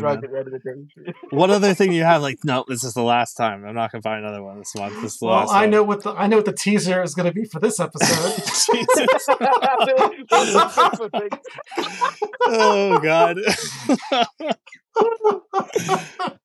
Oh, my face hurts. Look back at the end of my life and I'm going to see this is when I lost all credibility. I think we lost credibility when we started dropping thousands of dollars on plastic. Yeah, good point, yeah. And you sell these for how much to people? Yeah. You mentioned earlier we never get a chance to talk to people in our real life. They may be sympathetic to our hobby, but they don't understand it because it is a madness. I've always said it is a mental illness. I mean, like I always joke with Brett that his Spidey's is like a really bad mental illness, because you can't miss out on one. But for any of us, I feel for you with that one. It's almost as bad as grown adult women being completely obsessed with Disney, like having Powered by Fairy Dust stickers on their car. It's full mental illness. We're in that category. I think because we are just as bad. Yep. So it's nice to speak to people and actually speak. Because typing is not the same medium, is it? It's just not. No, this is a whole different experience. It is great to actually speak to like-minded people. Mm-hmm. It really is cool because you never get to and you don't have to. I feel like sometimes when I try and explain things to other people I know in my regular life, I have to give so much context to have them understand why this is annoying or cool or whatever the situation may be. And it's I don't have to preface anything. You guys know as much or more about all these brands, all these figures, and all this stuff going on. My wife just smiles and nods. Yep, that's my girlfriend. But she's happy I'm happy. Yeah. She understands why I might be upset. When you're talking about it, why this bit is good, but that bit is good, there's just that glassy look in their eyes, that practiced smile on their face, really what they're doing is planning the next week's meals or something, My kid will come down to my office while if I get a loot box that day from tier 1 or something, and I'm unpacking everything, and then they'll say, hey, could you hook me up, or could you make me some of this for dinner or whatever? I'm like, sure, but first you have to come and see everything that came in. Yeah, yes. and I make them come and look. I got this, and I got this, and I got that. And hey, look, it's Chainsaw Man. You like Chainsaw Man? Yeah. And this, and that. Not having kids, I can't relate to this at all. But can you imagine your child comes down and says, "Grow up, Dad"? Yeah, I would be. No, my kids' friends all think I'm cool. Yeah, I bet. Yeah, they probably think because they come in my office. I've got all these posters and memorabilia and props. Like a toy store. They think my office is cool. I bet. You've got the playroom they always wanted, basically. Yeah. And one day they're going to think about this. I finally got the playroom I always wanted. Yeah. They're going to think about this now for the rest of their life until they're old and be like, man, I got to get it like so-and-so's dad. It's like, I can't wait till I'm 40 so that 14-year-olds can be impressed by me, How you doing there, fellow young kids? Yeah. The hard part is when they're like, hey, can we get this? I'm like, no, because we're on a budget. But you just got this. I'm like, that's right, with my money. Yeah. That's gotta be tricky. You want $30 in Robux, Yeah. No braces for little Timmy this week. I had to buy an extra Spider-Man, They already been to braces. We took care of that. Yeah. They got their braces done. They got a roof over there. They get their meals. The essentials are met. But It keeps them alive and moderately clothed, so you can spend the rest of the money on the figs. this Christmas will be 2 years since we bought an Oculus 2. Oh. And I've played it for maybe 30 minutes because it's been sitting in my oldest's room all this time. Oh yeah, those things what do are they use cool. it for? VR chat and watching movies with his friends, with their friends. That's it. That's all they use it for. My friend had it. I want to play Super Hot, damn it. Yeah, he showed it to me, and I got that Vader game. I've yet to play the Vader game looks amazing. I walked into a Christmas tree wearing that thing by accident. I learned I had to move my couch to have enough room in the basement for it. It was I think it's the same system. It's like the first level you can like touch those like pedestals with the ball on it, and like you walk around. I never got past like the hull of you're inside the cabin of the ship. Okay. And they wanted me, and they're like, yeah, you have enough room. I'm like, well, my couch is there. I have to move my couch. So, but the point is, are you just living lawnmower man in your head, though? But yeah, so they're fine. They'll be good. Yeah. If not, that's what therapy's for. As the collection grows. Yeah. Well, they know I'll be quick to sell something if we need to for any reason. Yeah, that's the thing. I'm always like turning over. Like I gotta make a for sale post. So maybe I'll do some geek exchange on Sunday. I'll throw some out at your way. Sure thing. Yeah, because I did it for Phoenix Customs. Oh, cool. Okay, yeah.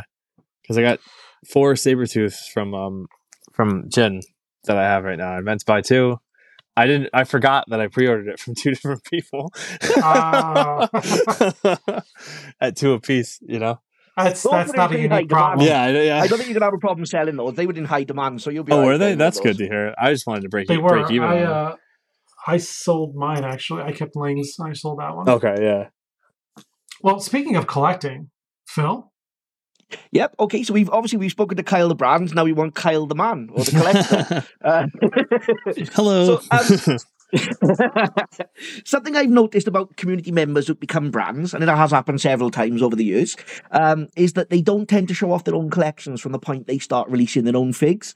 Adam seems to be the only exception to this because he'll regularly post stories of the other figs from other brands he's bought. But obviously, like with yourself, with MRM Prints, Jacka, obviously until we saw that picture on the Jacka interview episode, we didn't even know that Jack was a collector, and, right. And you sort of become an enigma. And I wonder if that is by design. Is it, because of competition, for example, or do you not want to necessarily show support to one brand and not to another and cause animosity? Is there any particular reason behind that, or? For me, I used to, when I was like on Flickr, I would like post from my collection, and I think I just kind of like, it's a mixture of like not having enough time or the photo not coming out like nice enough. But sometimes though, when I would post on Flickr, maybe even on Instagram, I'm trying to remember, but like people would get confused almost and think that I made the figure, like even though I write that it's made by such and such and all this stuff, like. People don't read. Yeah, that's the thing. Yeah, and like I think that is one turnoff maybe to why people don't do it. And like the other thing is like it maybe just timing too. But like I definitely want to post for my own collection. I'm working on this really cool display board. A friend of mine I work with is helping me like wire and like solder all these things together to have each brick light up to show like the figure beneath it. But just like oh wow, like a really cool like case. We're trying to get it like plexiglass type thing. So I think once I have that, I will start to share a little more of my collection, maybe just like some reels of like them on the thing. Nothing crazy. Well, maybe if your photos are not professional looking, they look like someone's just taking a picture in their room of their figures. Hopefully that. I think people would be less inclined to be confused. And as a pain in the ass as it might be, you could always just start a second account that's focused on. That's true. Yeah, definitely. Like your collecting side. You could have maybe like the KO Customs storefront account, which you have now. And then you can just have the Kyle account that maybe just shows behind the scenes of KO. Yeah, that would be cool. Things going on, things So you can have your B-roll account, and then you've got your product page. Right. I was gonna say, even when I post stuff like from my collection, like for sale, just to like like we were just saying, like just to turn over, weed through your collection a little bit. I do feel bad sometimes when some of the brands, if they see it, like me selling something, but it's never like because I didn't like it or anything like that. It's just like you can only fit so many figures on your wall, or like you got to make room somewhere, kind of thing. Like there's a lot of reasons. Things change as well, so Yeah. I used to feel bad as well when selling a figure. I would like not sell it on Instagram because I didn't want them to see that I was selling their figure. Yeah, I've seen even admitting that I bought both those gambits. I remember I told you, like, I bought both the gambits, and then they were gone in like a week after they arrived. Yeah, and I was like, that's like I'm not like hurt by that at all. You know what I mean? Like it's all good for me. Like I appreciate that you bought them, everything, and sounds like you gave them to a good home of somebody that really was like. Oh yeah, they were ecstatic. So you made somebody's day with that. But yeah, just turning over figures. But like what I was gonna say, when I post stuff, even like for sale, like, oh, I'm selling these, like sometimes people will be like, oh, like they'll message me and not read it. I don't really like that aspect of it. It probably sounds silly, but in my mentality, it's like you wouldn't know that you still collect, if you get what I mean, based on looking at your page. And I think knowing you collect almost humanizes a brand to a certain degree. Do you know what I mean? It's sort of you're a man, not the myth. There. Right? Yeah. But sometimes that could go against you as well. Do you know what I mean? But like obviously Adam debunked this recently, but up until recently, I thought you guys were all probably in this sort of super secret club. You shared your collections with each other, all the brands, no one else. You know, like no one else can see this, but we've all got all these figs. You know. That'd be cool if that actually that's me and Adam are friends. We talk sometimes, but yeah, well, that's something that we've learned that that arrangement doesn't really exist, and hopefully things like this podcast help break those walls down, not just between the brands and the collectors, but between the brands themselves. Mm-hmm.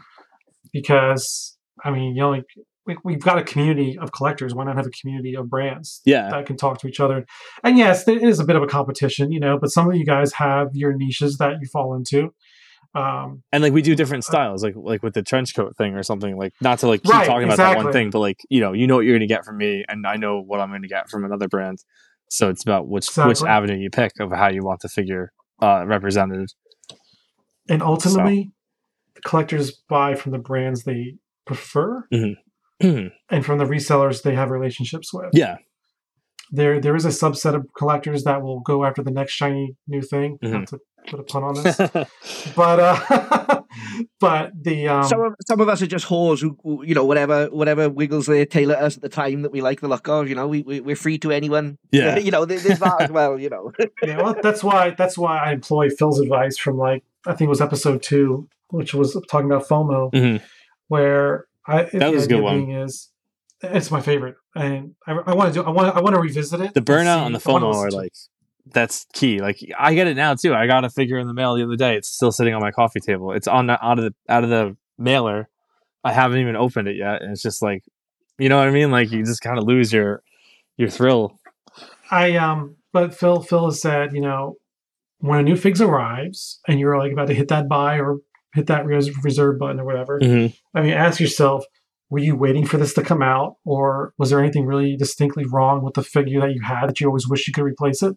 If not, then maybe just don't do it. Yeah, just stick with what you got. Because the duplicates are tough, and I am sorry about the people that bought the 2 duplicates of mine.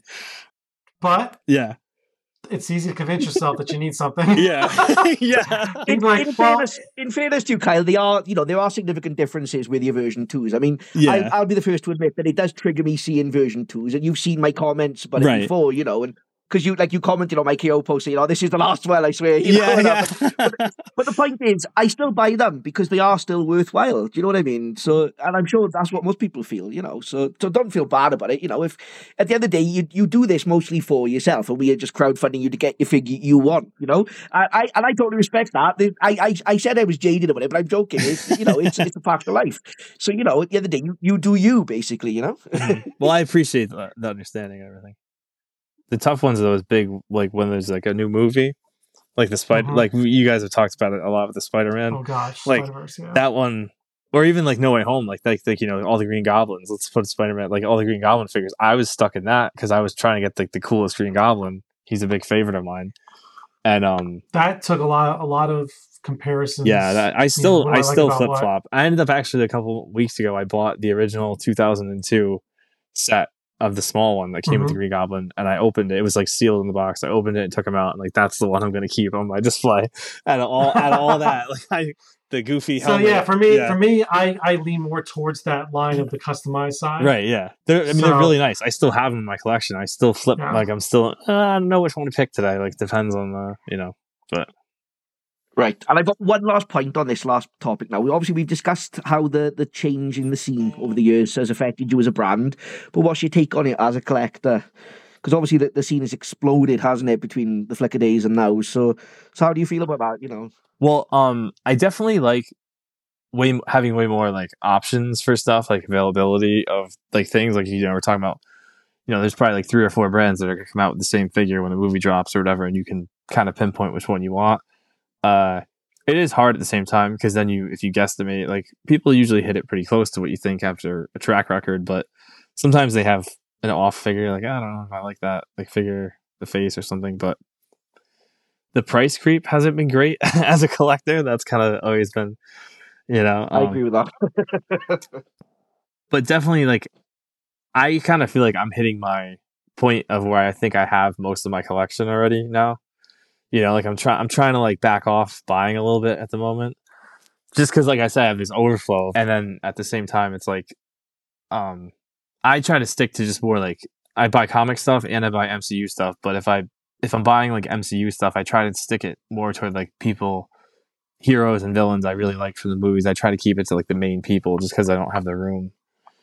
I think that all the new injection molded pieces have been really cool, and there's definitely like more brands that like cater toward like, oh, there's like like 100 pad prints on this one, and like that's not really my style, so I stay away from that. But just like the ones that find a nice balance, like I think Adam has always been very consistent with that. He's kept it really good.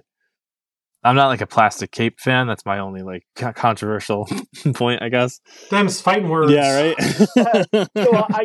I'm with Kyle here, Brett. It's 2 against 1. Mate. Yeah. Oh, you're a plastic cape guy, Brett. You're for it. Yeah, I mean, as I lean towards, like, remember, like I was telling someone the other day, like when Lego started getting really big, like with the Star Wars franchise, like in '99. Yeah. I was a junior in college. Okay. So my building blocks when I was a kid was like Lincoln Logs. Right. It wasn't really Lego. Yeah.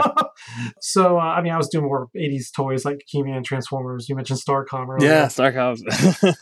Centurions, Yeah, yep. Centaur, what was it? Sectors. I know. But all that kind of stuff. Yeah. So that being said, I really didn't get into Lego until hard until my later years. And I kind of started with customs. Okay. So I don't consider them Legos, which is more like cool boutique statuettes. Yeah, that's a good way to look at it too, yeah. So if I see like this figure that's got all these details and these molded accessories and then a flimsy cloth cape. Yeah, I guess I could see that. It kind of feels cheap. You know? And some of them do amazing work with the printing on the capes. Like I like that. It's just my thing is like, It's like wearing an Armani suit and then someone puts a slap bracelet on. It doesn't look right. Like for me, it's just like when, like, let's say Lego does an amazing job, like knocks it out of the park with some of their CMF stuff, right?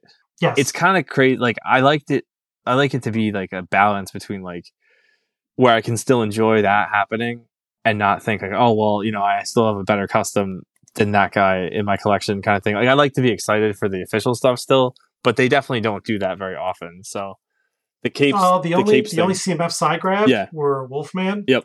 He was good. And Echo. Okay.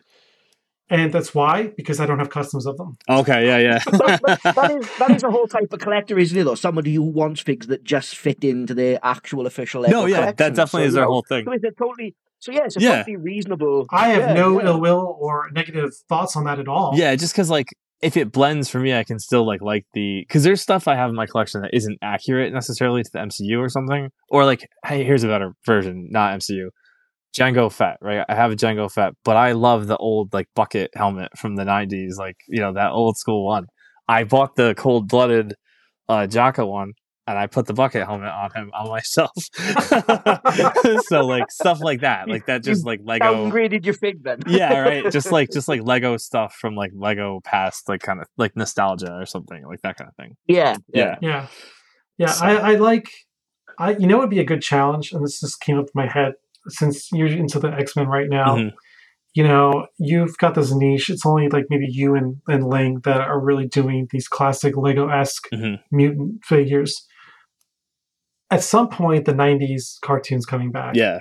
And it's going to get popular again. Yep. Do you have any fear about what the other brands if they're going to dive into this or not? Well, there was one other brand who posted like a huge teaser of all the different X-Men villains. I think you guys probably know Yes. Well, we can say it was Mr. J. Yeah. His are really good though, so I'm probably gonna end up buying. But they're also comic-y. Yeah, they're also. He has that. cartoon, He's kind of on that line as well. I would think, like for the most part, like some stuff is like different, but I'm also not like crazy about it. Or not like I'm not crazy about it, but like also like not insane, I guess, about it because like I like the Jin like claw hands. I have those on my figures, but that's nothing Lego would never do.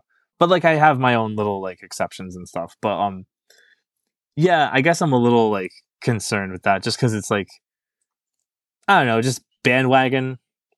Would you buy like a Mr. J fig and like put on Lego hair because he does very elaborate? Yeah, I did that.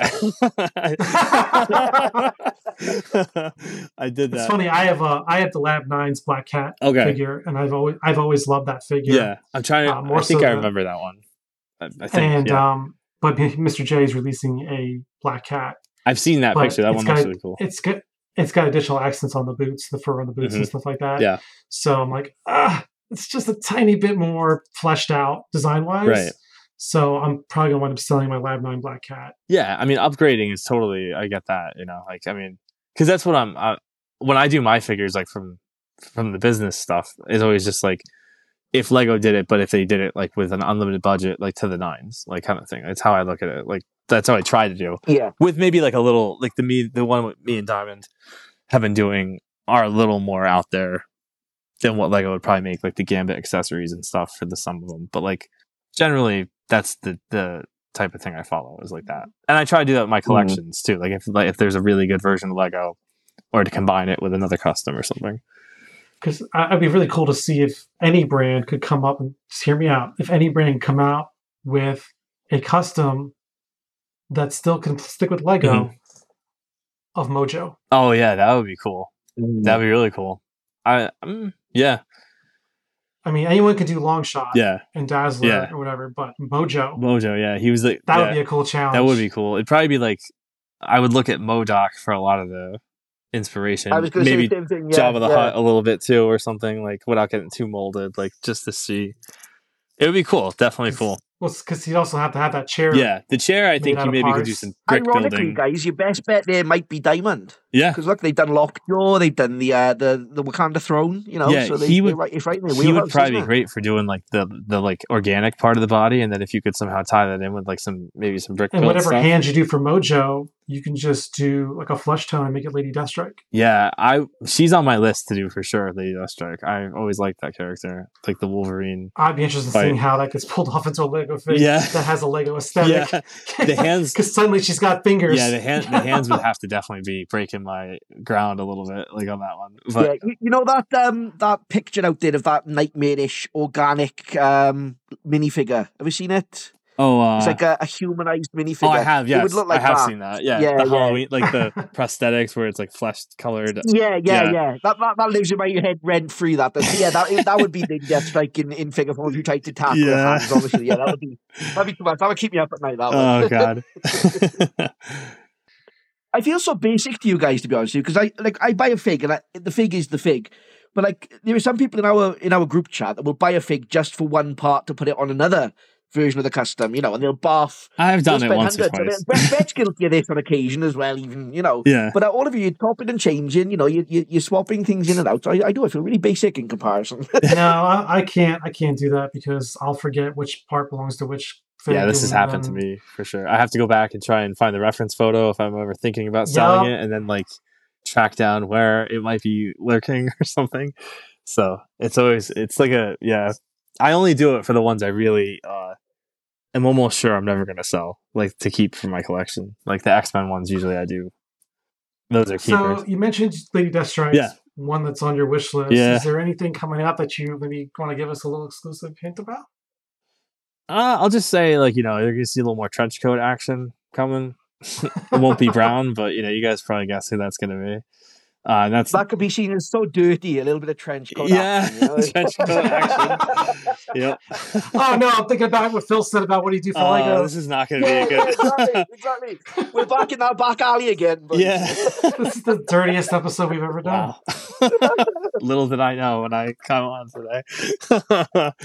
I've managed not to swear one time this entire episode, and you had to pull this out. But so.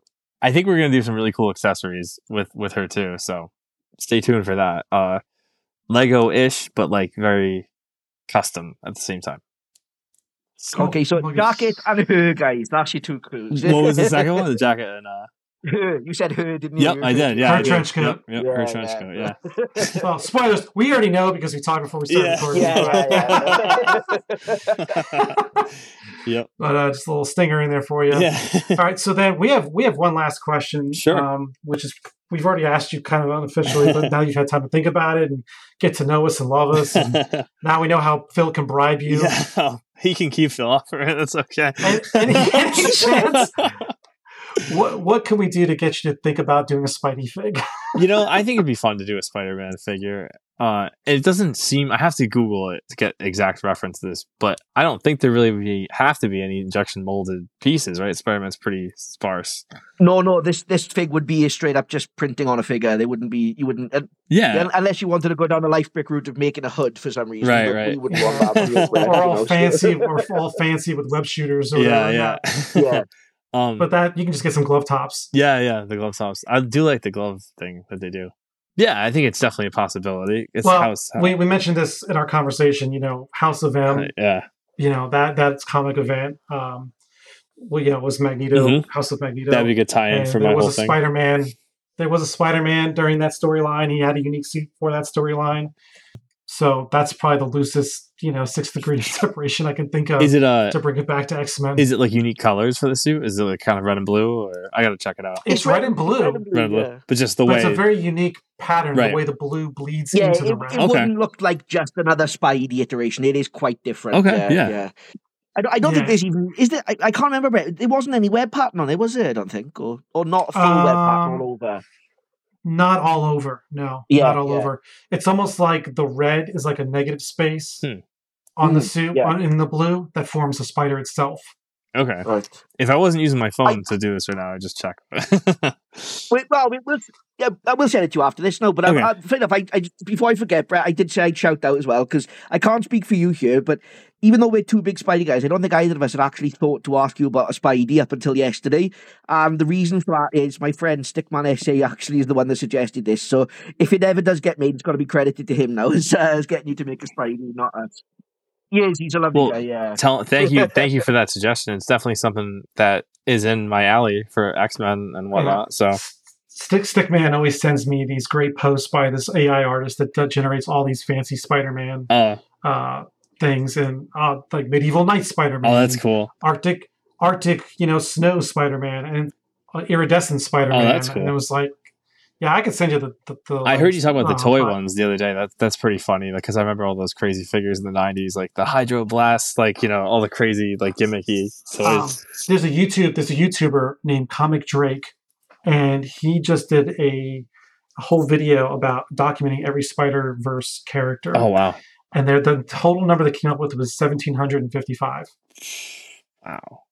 They did not mention the toys specifically, but they did even go into like video games. Okay. And they get very it's about a 45-minute episode. They don't go over every single character, but it's very entertaining. They break down the science and how they came up with the numbers. It's pretty cool. And and they do like a graph of like Peters to clones and this, that, and the other. And they don't mention. So it's by Comic Drake is the YouTube channel. Okay, you guys should check it out. It was actually pretty interesting. Yeah, man. If you want to send me the link or something, that'd be awesome. So, that'd be cool. Easy. Did you have any questions for us? No. I mean, you guys are doing amazing work with this podcast. He's sick of us now, Brett. No. This has been a lot of fun. Well, open door. You're always welcome back if you ever want to come out. Oh, I'd love to come back. Thank you. Pitch a product. Maybe I can get, some of the other US-based brands online with you. Oh, yeah, that'd be cool. Shoot the shit. That'd be all up. Hey, let me know. I'm always game. Or if you just want to reach around, Yeah, if I need to sell some things. Phil, when I post these, I literally have to check a box saying, is this explicit content or not? Well, I think you have to think twice. Is this meant for children or not? I actually have to check these boxes. You've got to keep it PG-13, Brett. You've got it, okay? But anyways, so no, you're always just don't be afraid. Don't wait on me to ask you if you ever want to come on. You're like, hey, I got a great project I can talk about, or something I want to pitch. I'm all for it. This was awesome. I really, once again, really appreciate, you having me. To plug. Yeah. That can't turn that down, But hey, thanks again so much, guys. Yeah, we'll work for things. Yeah. Yeah. Okay. So that being said, we're going to go ahead and wrap this up. Thank you everyone who stuck around for this episode and all the episodes. This will probably be episode, 19 maybe. I've got one more I'm going to push out before this one. I think, this will be number 19. We've come a long way since March of this year. That's wild. They're already up this money. Yeah, right. Well, it's only thanks to the support of everybody who's listening, the comments, the likes, the shares, the coffees. Thank you so much, everybody. If you want to show your love, there's a link in the show notes in my bio for to buy me a coffee. Again, always appreciated, never obligated. And until then, take care of yourself, take care of each other, and we will see you soon. Say bye. Bye. I want you on my rack. I want to make you ring. I want you to unwrap. I want to pull your string. Bring me the next shiny new